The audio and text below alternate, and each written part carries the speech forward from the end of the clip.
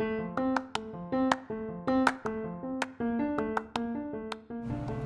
this is Haley Bandemer. And this is Hannah Levy. And welcome back to the Fashion Podcast. Today we're going to be talking about the logistics and stress leading up to prom. So, prom seems like a big night of fun, right? You have on an outfit, you may or may not have a date, you're going to be dancing and having a good time. This year's prom is on Saturday, May 21st at the W Hotel in Hollywood. But there's a lot of things that students should have on a mental checklist.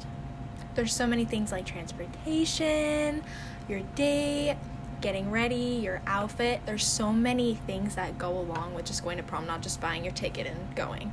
Right. For example, let's say you're stressing about finding your outfit, and then you finally found something that you feel good in, but you have to get it altered. Are you dropping it off at the tailor? Are you picking it up? That's the first thing to worry about. The next thing I think is if you're even going to take pictures with people, if you have a date, if you have a group, if you're doing something on your own, and then how are you going to get from your place to your destination?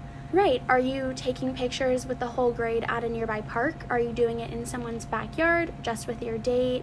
And then after you take your pictures, are you getting a bus or a limo, or are your parents taking you to the W Hotel?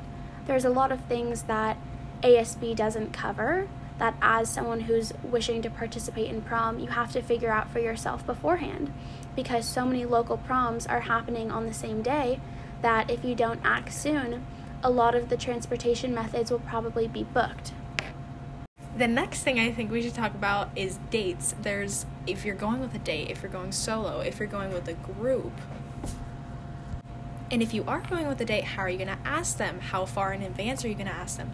Are you guys going to color coordinate? Are you going to do something totally different? Are you going to get a boutonniere? Are you going to get a corsage? And how far in advance do you have to order these things to carry out the perfect prom date?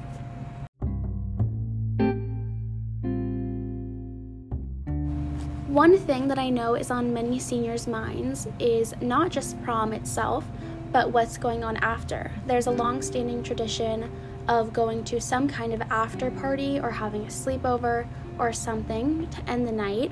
And I've heard rumors that some people want to get a hotel room at the W itself. Other people are looking into Airbnbs. Some people might just go back to their house with friends.